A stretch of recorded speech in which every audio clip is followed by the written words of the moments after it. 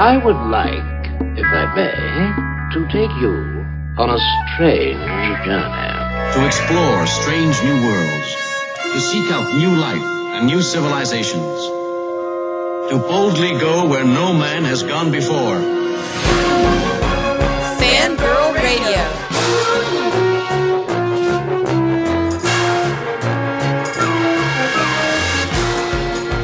Mothers, lock up your sons. The fangirls are busting out all over.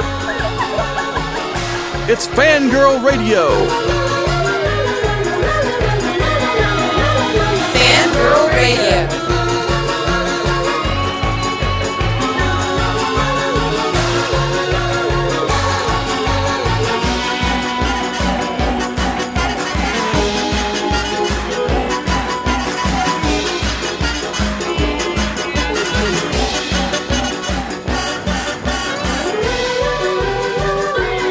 And now, here's the Fangirls on Jackalope Radio.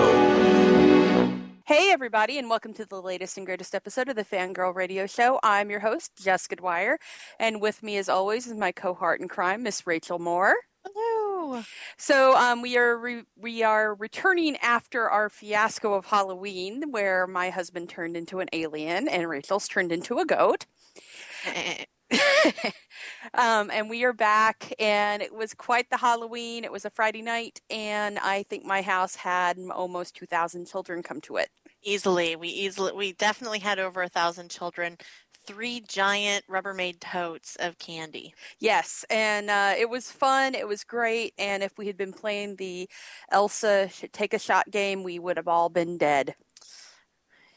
Probably. Yeah. I mean, there were a lot of Elsas, but there was one Star-Lord and there were 2 Groots. That was true. There was a couple of Groots, and I did see a Star-Lord, but no Gamoras. No Gamoras, which was sad. No Rocky raccoons. Rocket the raccoon. Yeah. Rocky. Rocky's a That's flying squirrel. I was just singing Beatles is what happened. I was serenading Jessica before the show began. She didn't appreciate it. No. But it was a fun Halloween, and I was, in fact, Pam Poovey, zombie killer, and Rachel was, in fact, a kitty cat. It was a kitty cat. And Sarah, who is not on tonight, and she sends her condolences about that, was Wonder Woman. And she looked great. Everybody looked great, and we had a good time. So, into the Week in Geek before we have our special creepy guest, Mr. Doug Jones, Woo! And his hopefully to be director again, David Fisher, for Nosferatu, which Yay! They are running a pledge drive for a Kickstarter, and right now they're at around $18,000, and they only want $60,000 to make this, and we're going to do our best to help make that happen. Absolutely. Because Doug Jones should always be a vampire. Always, Dougie. Sorry. So Week in Geek, we have a lot to go through really fast. And one of the coolest things to come onto the internet in a while happened this week. At least I just found out about it this week. And that is the Internet Arcade, which is an Internet Archive software collection.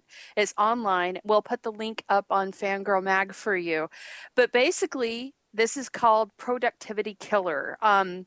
You can go on this site and play via your browser an unbelievable amount of old school arcade games for free.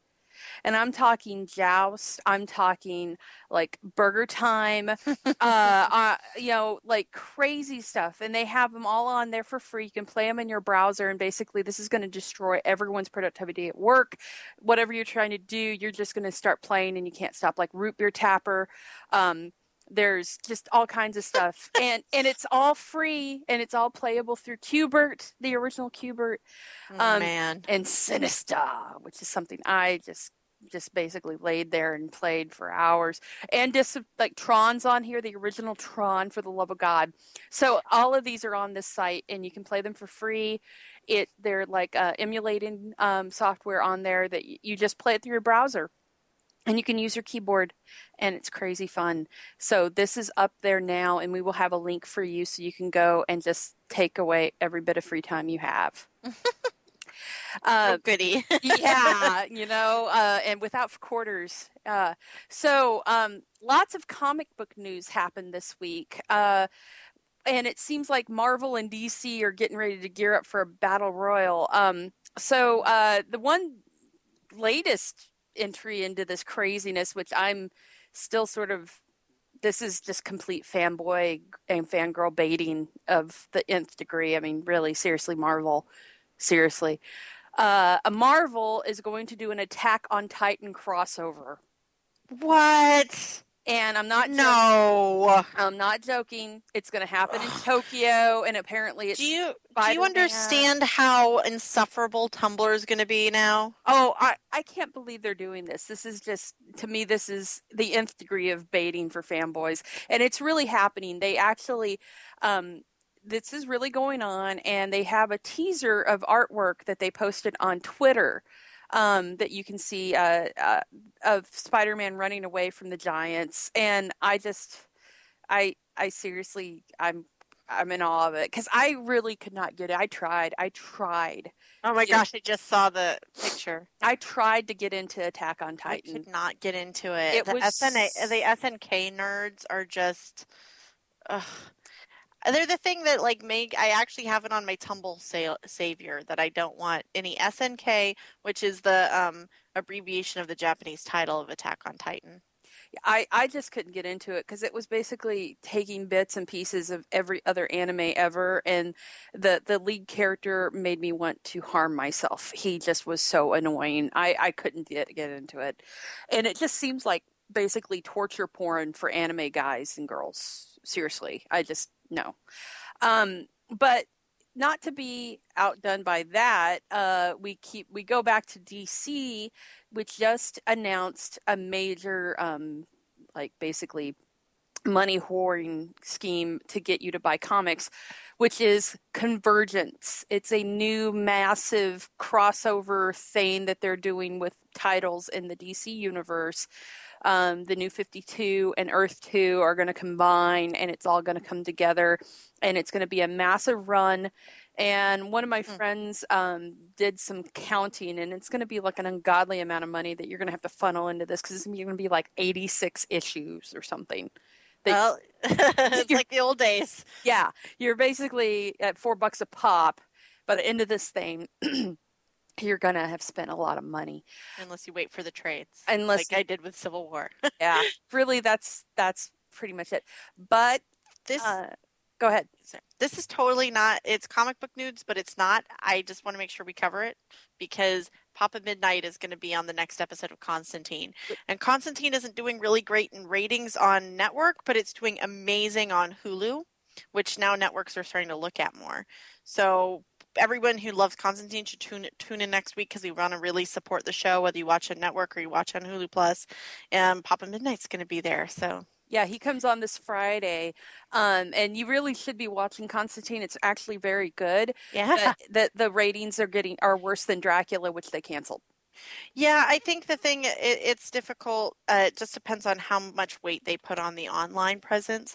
The other thing that's interesting is I realize there's a flaw in the show for new watchers, and it's kind of similar to what's been the problem with other iterations. Is the thing that makes Constantine great in the comics is that you kind of get his inner dialogue and you get like all his insecurities and snarky asides, whereas you just get the facade that he shows when you on the TV show. And I'm hoping they'll kind of get some time to be able to get underneath that crust a little bit, because as bad as the Dresden TV show was, one thing they did really well was the kind of narration and having like the exposition of who Dresden was. Well, they actually had him talk in his head to you. Yeah. And that worked. It worked really well, and I wish they had done something like that. They do it a little bit, but really only at the beginning and end of episodes. So just an FYI on the DC Convergence, this is going to be a really big thing, and it's going to run through April and May of next year. It's going to be a 9-part weekly series, and there will also be, according to what I've looked up here, there will also be 40 brand new 2-part miniseries published along the way. So they really, really, really are gung-hoing this. It's going to be one of the biggest events DC's done in a while.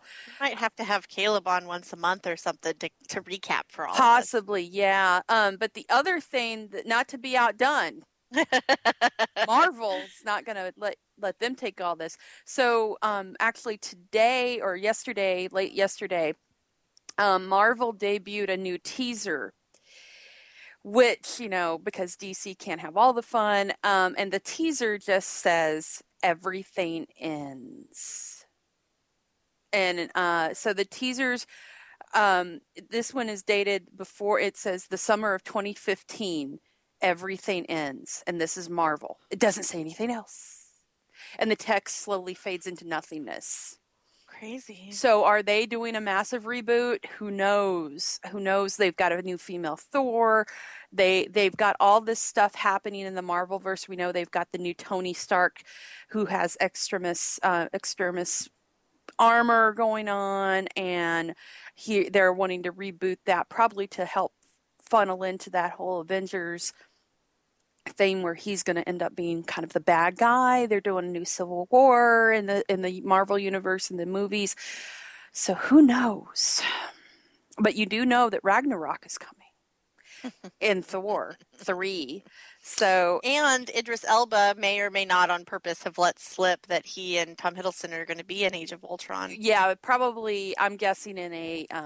They're saying that at the end cap. End cap to tie it in. Yeah, probably. Which is what they do. It doesn't matter.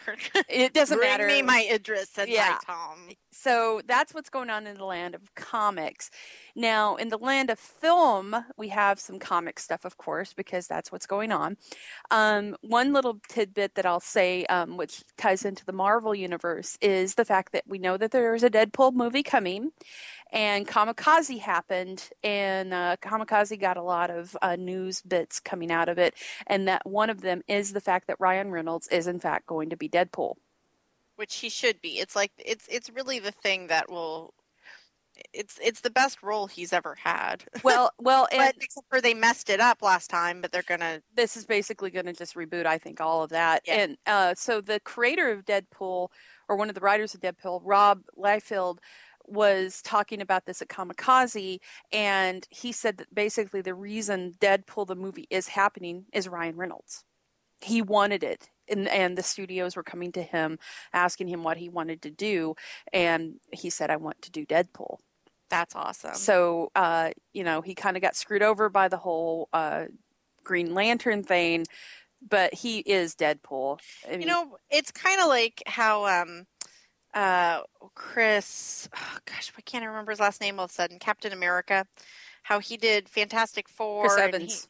Chris Evans, and it was just an awful movie, but he was so, he just needed the right role, and I kind of feel like Ryan Reynolds, he got this chance to play this character, and then they made him mute, which is the best part of Deadpool, is his sassiness, and so I think it's just so great. I think it's great, and I think I'm glad he didn't give up on it, because it's something I'm looking forward to. Well, and if you haven't picked it up, I actually I went out and got Hawkeye versus Deadpool, and it's an excellent comic, and you should totally go get that.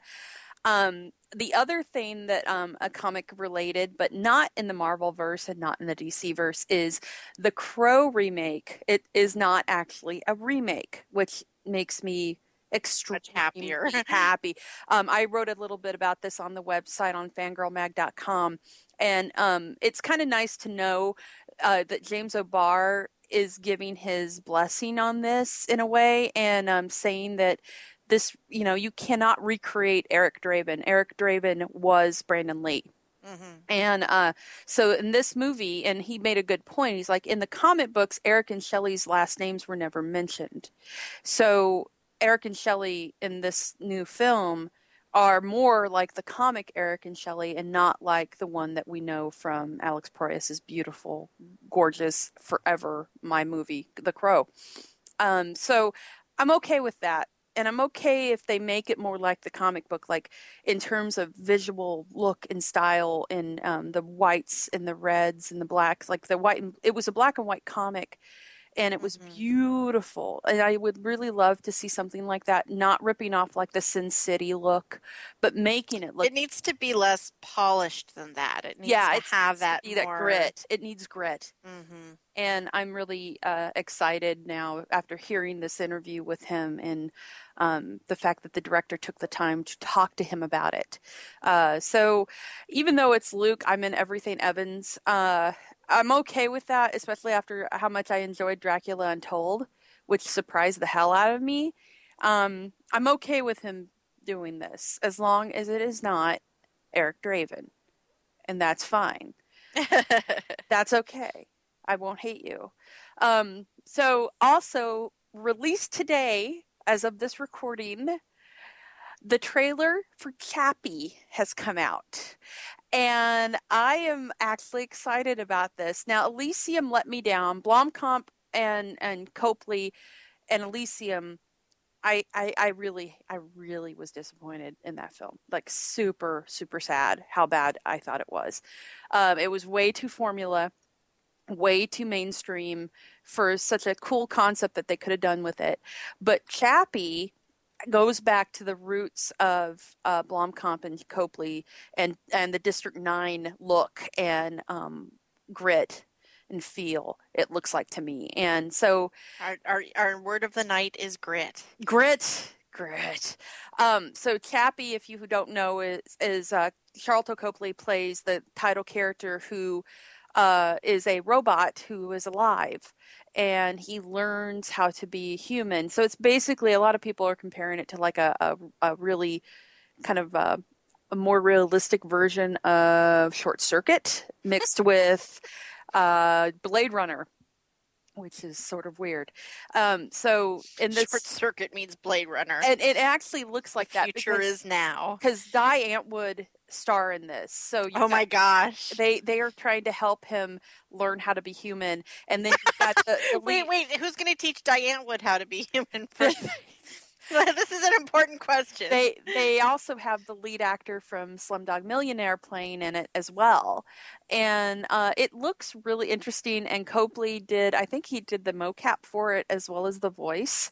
So it looks beautiful. It's that gorgeous, that neat looking robotics that you saw in Elysium, but was wasted on a film that's plot was so cookie cutter and that it didn't even.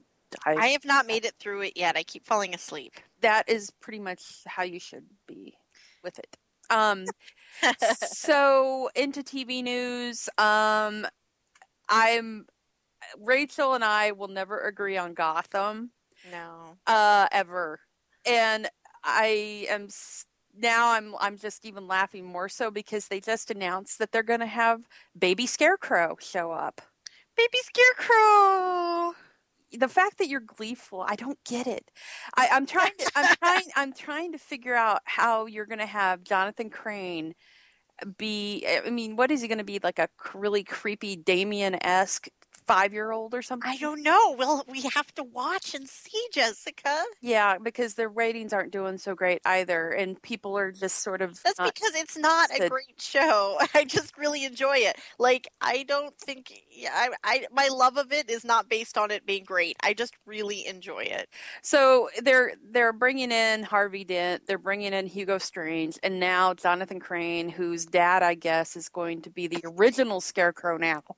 And I don't even know. So that's happening. I'm so disgusted by all of it. I'm just disgusted by it. It's lost me. I don't know if there's a chance of it getting me back. Although it was kind of cute that the guy that plays Gordon in it actually dressed as old Gordon for Halloween, and it was cute. Oh, so why is he adorable? Why doesn't he have a personality in the show? I like him in the show. I don't know.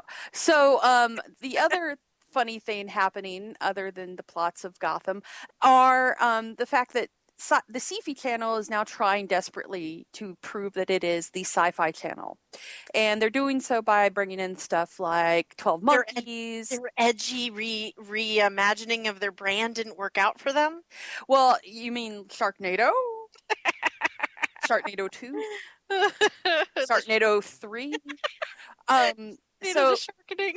the sharkening. So they're really trying now to really bring the sci-fi back to their network, and they're doing it in a balls to the wall way that was announced today, which is Ridley Scott is producing an adaptation of Arthur C. Clarke's final entry in the Space Odyssey, which is 3001, and a miniseries on the Sci-Fi Channel. Not sure if want. So it's going to happen whether you want it or not. And it's going to be interesting to see if Ridley Scott can actually do this. And actually, they're getting buy-in from Stanley Kubrick and the Arthur C. Clarke's families on this. So it's happening. But he needs a mortgage payment. I don't know. It could be awesome. You know, They did really well with used to Dune. do really cool things. They did really well with the Dune franchise that Yeah. they made. But the thing that I find interesting is it's funny watching them now realize, oh yeah, maybe wrestling and showing Braveheart 5 million times a year isn't the way to really cater to sci-fi fans. It could be. So we've got that going on now. So on to our TV recap for the week. The winner in my eyes was not Doctor Who, but American Horror Story Freak Show was the best thing I saw all damn week. Oh my God. They really knocked it out of the park with their 2-parter for Halloween. And the second part of the Edward Mordrake story was phenomenal. And I really, really enjoyed it. Don't despair, fans of Twisty. We've been told he's going to be back. So really, really loved it. I love just Mordrake. I could watch Wes Bentley play that character forever. And stop it. I could watch Wes Bentley. Can we just stop there? That's great. That's true. Him in a top hat and a cape, though, with a extra face on the back of his head. I'm looking forward to it so much. So really, really, really, really, really good. Loved it. Loved the fact that in the span of that one episode, you get like 4 backstories, which was really well done, and how they managed with the Mordrake storyline, giving you that was really well done. And of course, you know, we've just found out that David Burka and Neil Patrick Harris are going to be on at the end of the series in 2 roles, each of them. So interesting. Going to be a great series. Can't wait for more of it. Walking Dead. Oh God. Not okay. This was one of the most lame episodes of the series so far this season. It's called Slab Town, and it had Beth in a hospital, and you find out what was going on with Beth, and what was going on with Beth wasn't so interesting, which is typical of the character for the most part. But at the end, you know, we see Carol being willed in. The thing with this is if it goes down how I'm thinking, it's probably going to go down, and how it's all going to come together, and Daryl's going to try and save Beth, and Carol's going to try and save Beth, and they run into Noah, who escaped, and Beth was left behind. And in the span of the massiveness of Atlanta itself, not to mention walkers and everything, for them to have actually ran into each other so he could say, hey, you know, Beth, I left her back at the hospital. And then they know how to get to her is too much of a suspension. I can handle mass extinction via zombie, but my suspension of disbelief only goes so far. Please don't make it that way. Please, please. So yeah, Walking Dead, not so great. A lot of people were not happy with that episode either. But let us get to our guests for the night. And everybody, I would like to introduce our special guest for the night, Mr. Doug Jones, who is returning to us, I think, for the 5th time. Woohoo! No, has it really been that many times? I think so, 4 or 5. Yeah, I think this is 5. I think we're dating now. Cultures we're betrothed. Yes. Sorry. That's an official courtship if I ever heard of one. Oh my gosh, I'm blushing. And so, and also with him, he is bringing his director, Mr. David Fisher. This is my 12th time, I believe. We are actually divorced now. That's Yeah, that's right. I was going to tell Doug that later. Oh, right. Now the cat's out of the bag. But these fine gentlemen who are courting us here at Fangirl Radio are here, in fact, to try and court you to help donate to a wonderful project that I am all about, which is the Nosferatu remix that David and Doug are trying to get off the ground. It looks amazing, and if you have seen previously when Doug was on to talk about the Cabinet of Dr. Caligari, David is the man who was behind that project, and now they're returning. Loved, and if you haven't seen it, you're stupid. Go watch it. And that's the selling point we have. If you haven't seen it, you're an idiot. You're just a very sad person. Maybe you're not stupid, but your life is poorer for it. So go watch it. We'll make T-shirts for the Kickstarter campaign. Right. If you haven't seen this, you're stupid. So, guys, tell us about the project. Well, I think David should talk about the project. Go, David, go. Oh, okay. Well, I was born in a small town. The project, I've always been a huge fan of German Expressionism, both in art and in movies. And I loved the Dr. Caligari since I was a kid. And consequently, of course, stuff like Tim Burton's Nightmare Before Christmas and all the stuff that kind of goes with that genre. When we did Caligari, the genesis of it was that one October, and I just decided I wanted to remake it somehow. But independently, it was going to be very hard to do reproducing all the sets. But I did want to bring sound and music and kind of a new adaptation of it. So in a way, our solution was to create a new process where we actually scanned it was actually an original print of the film that came out of Germany. Wow. And it's in liquid nitrogen at the Academy. Whoa. And we scanned that. We took out background plates or individual frames. And what was good about movies in those days is they were kind of very play-like, where they would start rolling the camera and people would just come in. So we always had like a first second or two, for the most part, of a frame clear of people. And we ended up restoring those and then using them as background plates on the movie. So we shot our actors on green screen and then digitally composited them into the original sets of the movie. And in a way, it was a mother of necessity to do it that way. But in another way, it was great because we got to kind of build the entire movie in post and get it exactly how we liked it. So all the shadows and all the lighting were done digitally later. So fast forward to now, in a way, I kind of wanted to do Nosferatu originally. I didn't know Doug then. That's a whole nother story. But it just seemed really ambitious to me. And so it seemed like now was a good time to revisit it, because the idea of crowdfunding, where you can connect the actual audience and the fans and integrate them into the filmmaking process, is very exciting to me. So again, it was kind of one of those moments where I went like, this is the perfect idea at the perfect time. Nice. Well, and Doug, I know I actually told you this a long, long time ago that my dream was for you to be Nosferatu. Like, I wanted to see you do this. And she's told you and everybody else. Yes, maybe I have. So I wanted to get your take on this and hear you talk about what this means to you, because you said this is like a dream project for you. Well, yes. Not only did you mention it, I've also mentioned it myself to many, many journalists over the years. Because, since I've played such a crazy wide array of creatures and monsters over the years in heavy makeups, and I've become so many otherworldly things that go so far from human, I'm often asked, like, was there one fantasy character that you haven't played yet that you would love to?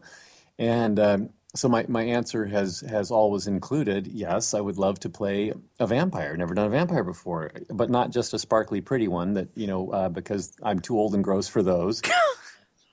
But I think that And those aren't really vampires. well, to the purists, right?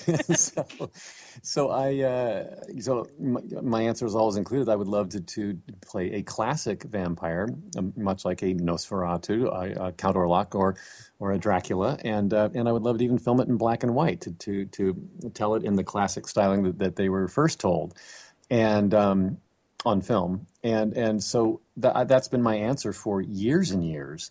So when David Lee Fisher called me up just a few months ago and said, "I got a crazy idea. I don't know if you're going to go for this or not, and if you don't, then we just won't do it." But I was like, "What?" He goes, "Have you heard of Nosferatu?" I'm like, "Blah."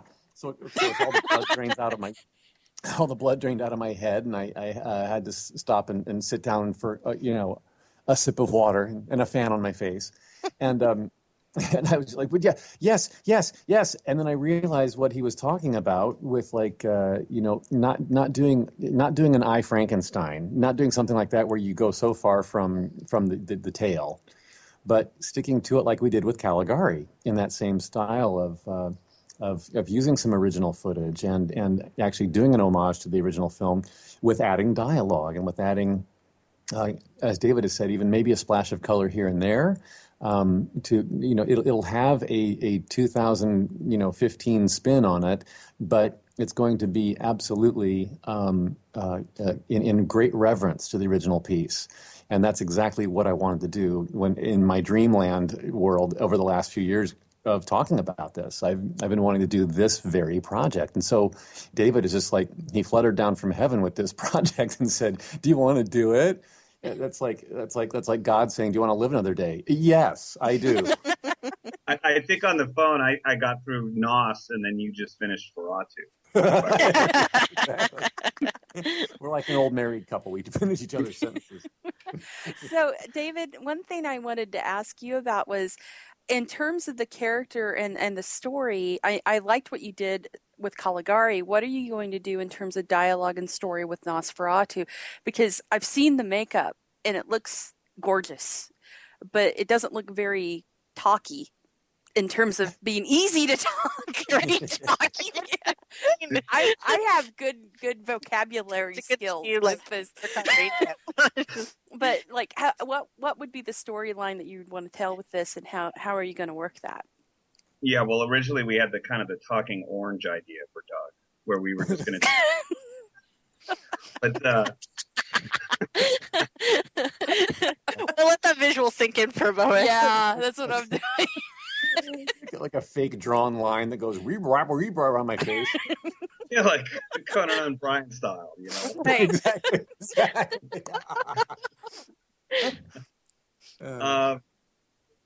The idea is, delving into Count Orlok's character, and Doug and I have talked about this a lot. I view him as in our version as very elemental. So, like Doug was saying, not sparkly and not overly seductive or anything. So, I'm viewing him as kind of a man of few words. So a lot of it, because Doug's so talented visually too, that we want to tell a lot of the story that way. But the dialogue is going to bring a lot more dimension to him. So in terms of what he's actually going to say, we'll all have to wait to find out. But I view him, like I said, as kind of more of a force of nature. Like he's more like he is what he is. He's like a tornado or a tidal wave would be. They're not necessarily bad things. They're not necessarily good. They're just purely destructive. So in a way, I view him as a foil against Helen, the main character, who is kind of good and light and just inherently a positive person. Whereas Doug's character will be more of, the dark side of nature. So hopefully he won't have to do the Conan thing too much, and it'll be good. Well, and David, like much like you did with me in The Cabinet of Dr. Caligari, when I played the somnambulist Cesare, and of all the characters in the film, the dialogue was carried by everybody else, and I pretty much stuck to the original silent film version of Cesare. I had one line of dialogue, and the rest I did, and I didn't even make noises when I exerted myself or anything. I was completely silent, other than that one line. So I get what you're saying. Yeah, exactly right. And I love story. That's why I like the original silent films, because it relies so much on the emotions of the characters. Of course, in the old days there were people that were actors that really overdid it, and which I'm hoping to do. I like that. Yeah, we're gonna a lot of like pulling your hair and stomping around. He has hair? Hey! Like, no, wait, it's Nosferatu. He's bald. If Doug, do you remember? Doug and I used to have a joke about where we would act this stuff out, where we would grin our teeth and pull our hair out and stomp around and flail our arms, and then we'd have a card come up that would just say "Mother?" ? Which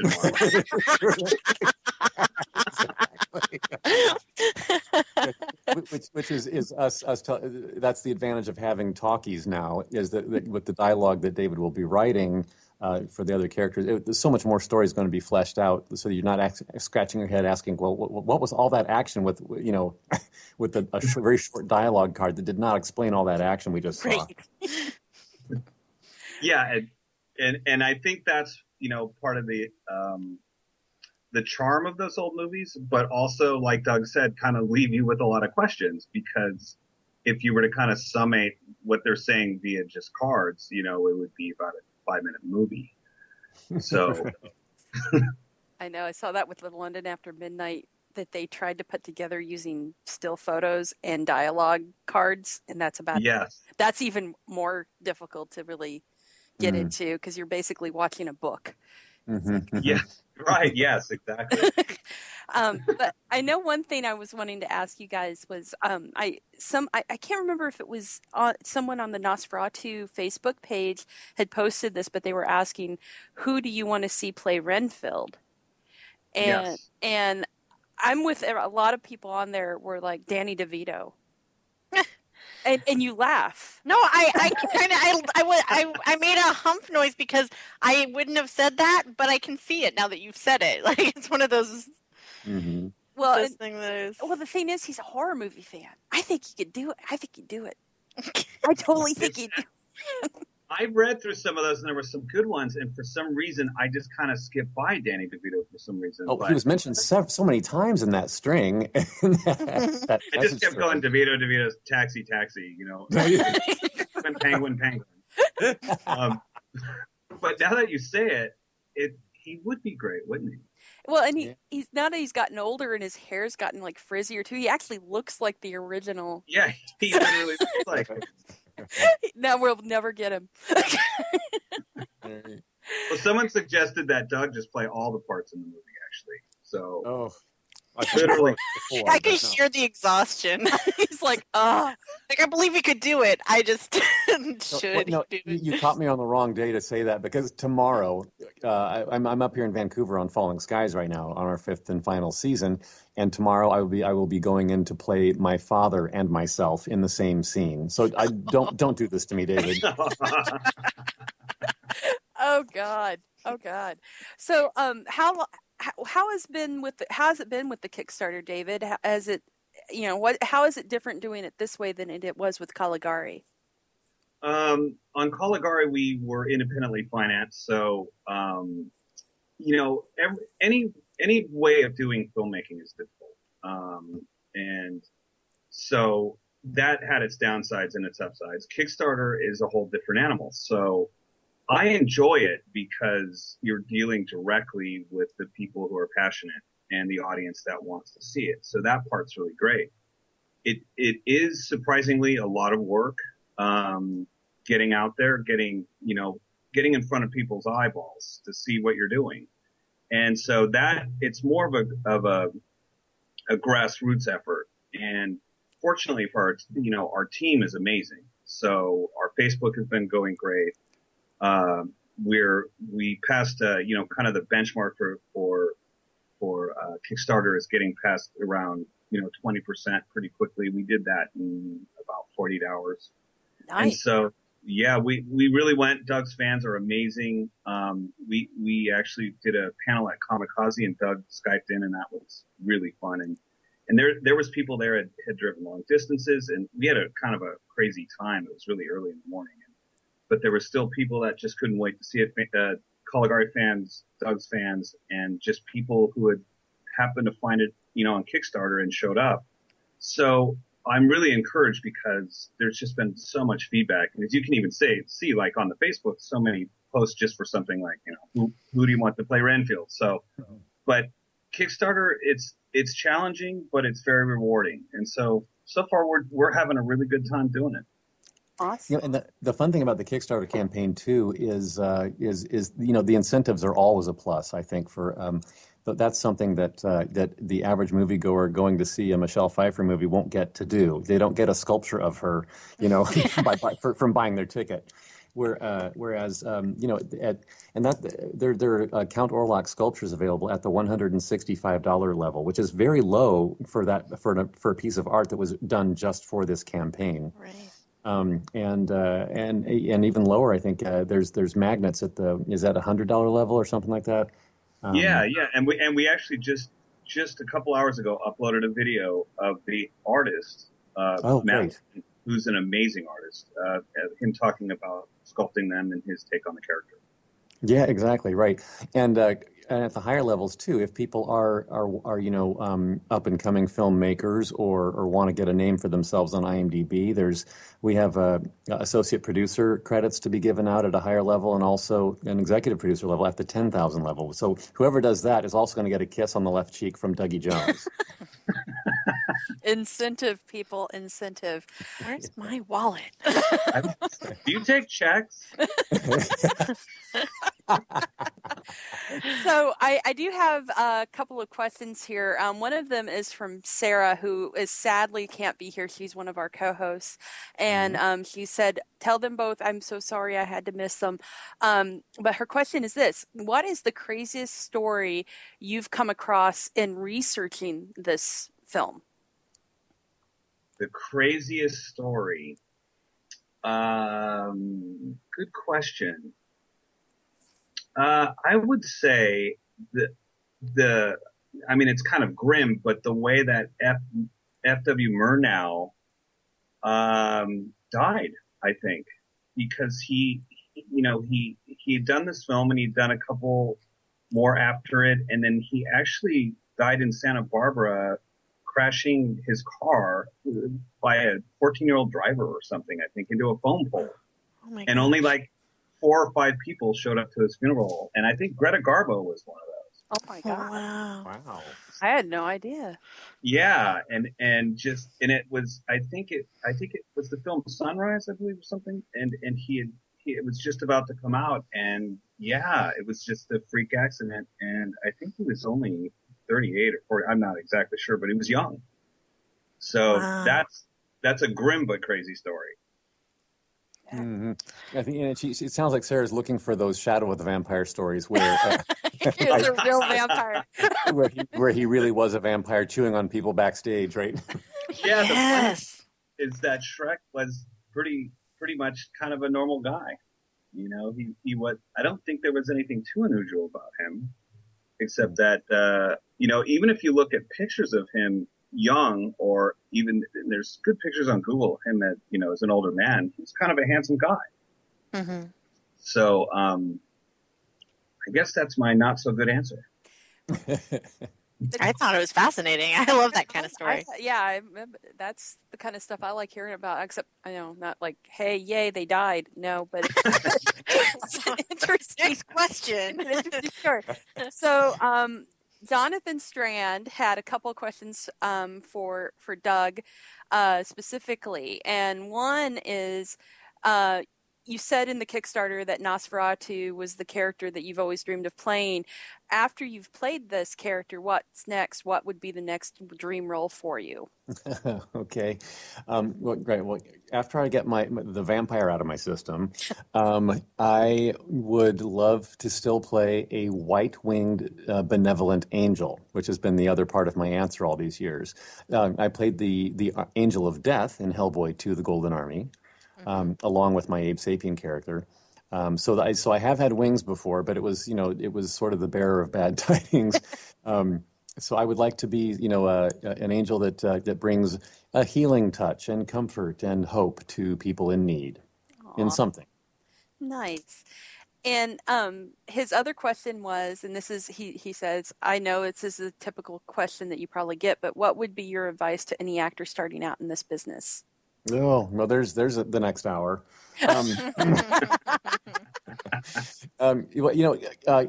Most young actors getting started, the one thing that they worry about and ask about the most is, who do I call? Who do I have to rub shoulders with? Who do I have to know? And I would say, let's stop all that for a second and be good at what you do first. Don't try to sell a product until you have a product. And that would be your acting skills and knowing your look, knowing your type. So having a really good sense of yourself without fear involved. And that might, whatever gets you there, if it's taking classes, if it's doing short films, freebie web series, freebie short films, student films, which I did all of that when I was getting started. So building up your confidence and your on-screen resume by doing any piece of crap your friends pull together with a camera, we learn something from all those projects, and then so from there it's a matter of not only being good at what you do, but then finding a way to do it in front of people who can hire you or finance you. So that might be a showcase. That might be doing those short films that can get into film festivals where there's a community that can actually then hire you from there into bigger projects, or doing something in front of at an industry showcase for casting directors and agents and managers. I know many people who've gotten their start and their representation by that very thing. So there's no one road to success, and every actor's story is different how they got there. So instead of asking for advice on what should I do, just ask what did you do. I think whenever you talk to an actor and their personal story will bring out colors and things that you might relate to, might not. And then the next actor will have a different story that you'll pull out things out of their story too. Great answer. I have to say. Well, thank you. I should write the book. I'm going to write a book then. There, it's decided. Well, David, I wanted to find out from you what led you to really want to do Nosferatu. I know you talked a little bit about loving that genre and things, but what really spoke to you about that story? What I love about Nosferatu, and I know Doug agrees because we've had this conversation several times, is the fact that he's a vampire, but he's more monstrous. He's more like a monster. So again, he's not a character. Orlok is not a character that is trying to, get his way with anyone or convince anybody or turn anyone into a vampire. In a way, his motives are just so single-sided. That's what I love about him. He reminds me of, like a Frankenstein or even, this may sound strange, but kind of like maybe Jason in Halloween or something, where you're not quite sure of their motives and they're just so simplistic. And that's what I love about it. That's why I love Frankenstein. He's another great character because he's just there's complexity and there's simplicity in a way. And I liked that idea. And that's always excited me about him and Nosferatu. And the fact that the thing about those movies that I really enjoy too is there seems to be some kind of, it's hard to put your finger on, but there's almost like this kind of subconscious subtext to them. That there's a story unfolding before your eyes, but you also have this kind of sense that there's a deeper meaning going on. In Caligari, it was more apparent because of the, how crazy the sets were. And in Nosferatu, it's a little more subtle, but that kind of, it's kind of like saying, like, why do things scare you? Or, why do you like a piece of art? Sometimes it's hard to put into words, but it really is the feeling that it gives that's why I like it the most. The thing that I always took from that film and I thought was really beautiful was the ending. Yes. I love the ending of that movie. And the fact that even though she sacrifices herself to stop him, he gets love in the end and he meets the son, and that's what defeats the monster is love and sacrifice. And it's just a really beautiful thing. Yeah, I love it too. And it's funny because a lot of people will watch the ending of the original and question, well, did she actually die? They kind of want to believe that maybe she didn't. If you watch it, you can kind of say she did, or she didn't. But, the fact that she did is really powerful. Right. And Hutter, the character that plays her fiance, is really intriguing to me too, because he seems just kind of very, oblivious to the forces of nature in a way.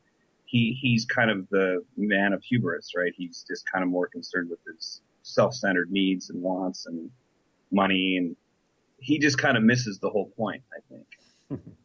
Well, I thought it was funny because he always reminded me of Roman Polanski in The Fearless Vampire Killers, and I think that was on purpose, that Polanski made himself look like the original Nosferatu's lead actor in a way. Yeah. Yes, I think you're right, actually. It's a good point. But yeah, the one that always creeps me out was the Werner Herzog version with Klaus Kinski, and that had a totally different kind of an ending to it. Yes. It was very much a downer ending, I think, in a way. Yeah, I'll buy that. Well, guys, I want to thank you so much for joining us, and I'm going to pimp your stuff everywhere I can about this. We will have links. You can look for it in Kickstarter, but we will also have links on the Fangirl Facebook and on fangirlmag.com. And horrorhound.com as well. We're going to put it up there as well. And I want to thank you both so much. I really, really, really want to see this happen. We do too. We can't wait. And it's really easy. www.thevampirelives.com. We'll get you there too. And thank you again, Dougie and David. Thank you so much. Well, thank you, Jessica and Rachel, so much for having us on and for helping with the love here. This is definitely a family feeling, getting this thing off the ground. I feel like we all feel a sense of family about a property like this that we've all grown up with and love. These classics are a part of all of us. So when we band together to make it happen, it does feel like a family doing it. So thank you to the whole family. Yay! Yeah, definitely. Thank you, guys. Thank you so much. And once again, we will have links up for this. And when is the end of the Kickstarter? How long do they have to donate till? It goes through December 3rd. Ooh. So we're about 5 or 6 days in, I think, Doug. So we got to keep going and keep the momentum every day. So what's great about that is that even if you are not a fan of Nosferatu or this kind of genre, maybe you know someone who is, and there are lots of great ways to say, hey, for Christmas, exactly, for Hanukkah, I donated to this Kickstarter, and maybe I got one of the Kickstarter perks. So keep that in mind for the holiday season, folks. Nothing says like Christmas spirit like an undead vampire. It's true. It really true. is. Especially at your house. Exactly. We're actually thinking of having a bloody Black Friday, so keep an eye out for that too. Ooh. Yeah. Oh, that's a good idea. Sure. They speak my language. I like Absolutely. this. David Fisher is my people right there. Yes. All right, guys. Thank you so much again. Thank you guys for listening to us. And as I said, we'll have the links up for all the Kickstarter links up on fangirlmag.com. Nosferatu, the film remix. We must make this happen. Like it on Facebook, donate to Kickstarter, and have a great week, listeners. Good night from Fangirl Radio.